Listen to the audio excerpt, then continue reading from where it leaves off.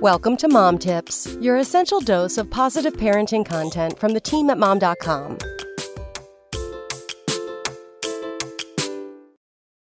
I once read that growing up as a Black girl in America is like growing up in a house and never seeing your picture on the wall. When I was 9 years old, I moved from the inner city of Chicago to the very white suburbs of Orlando, Florida.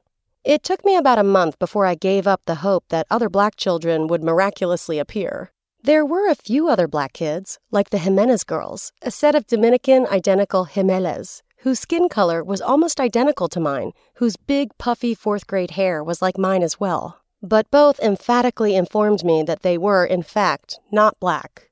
This was the first time that I'd ever really felt the scourge of Blackness.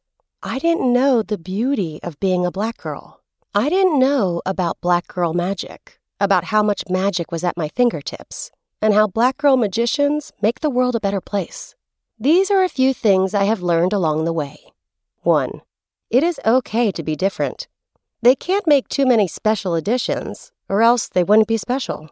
I spent most of my youth attempting to assimilate or simply trying to have my white friends be comfortable enough with me so that both parties could forget that my Blackness was there. Black girl magic is learning to be comfortable in the skin you are in, because that same skin defies numbers and age while glowing and looking great in yellow and white and orange. 2. Your hair grows up for a reason. Black girl magic is learning that tamed and beautiful are not synonymous. Your hair is not a wayward child in need of discipline, in need of categorization like good versus bad. Your hair is merely trying to high-five the same sun that kissed your skin into perfection. 3.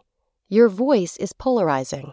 The sounds of our voices have always been celebrated when they are in tune with what society wants to hear. These are the same voices that society attempts to silence when they dare to speak words not accompanied by a melody. Your voice is so powerful that they don't want to hear it but choose to listen to it on repeat at the same time.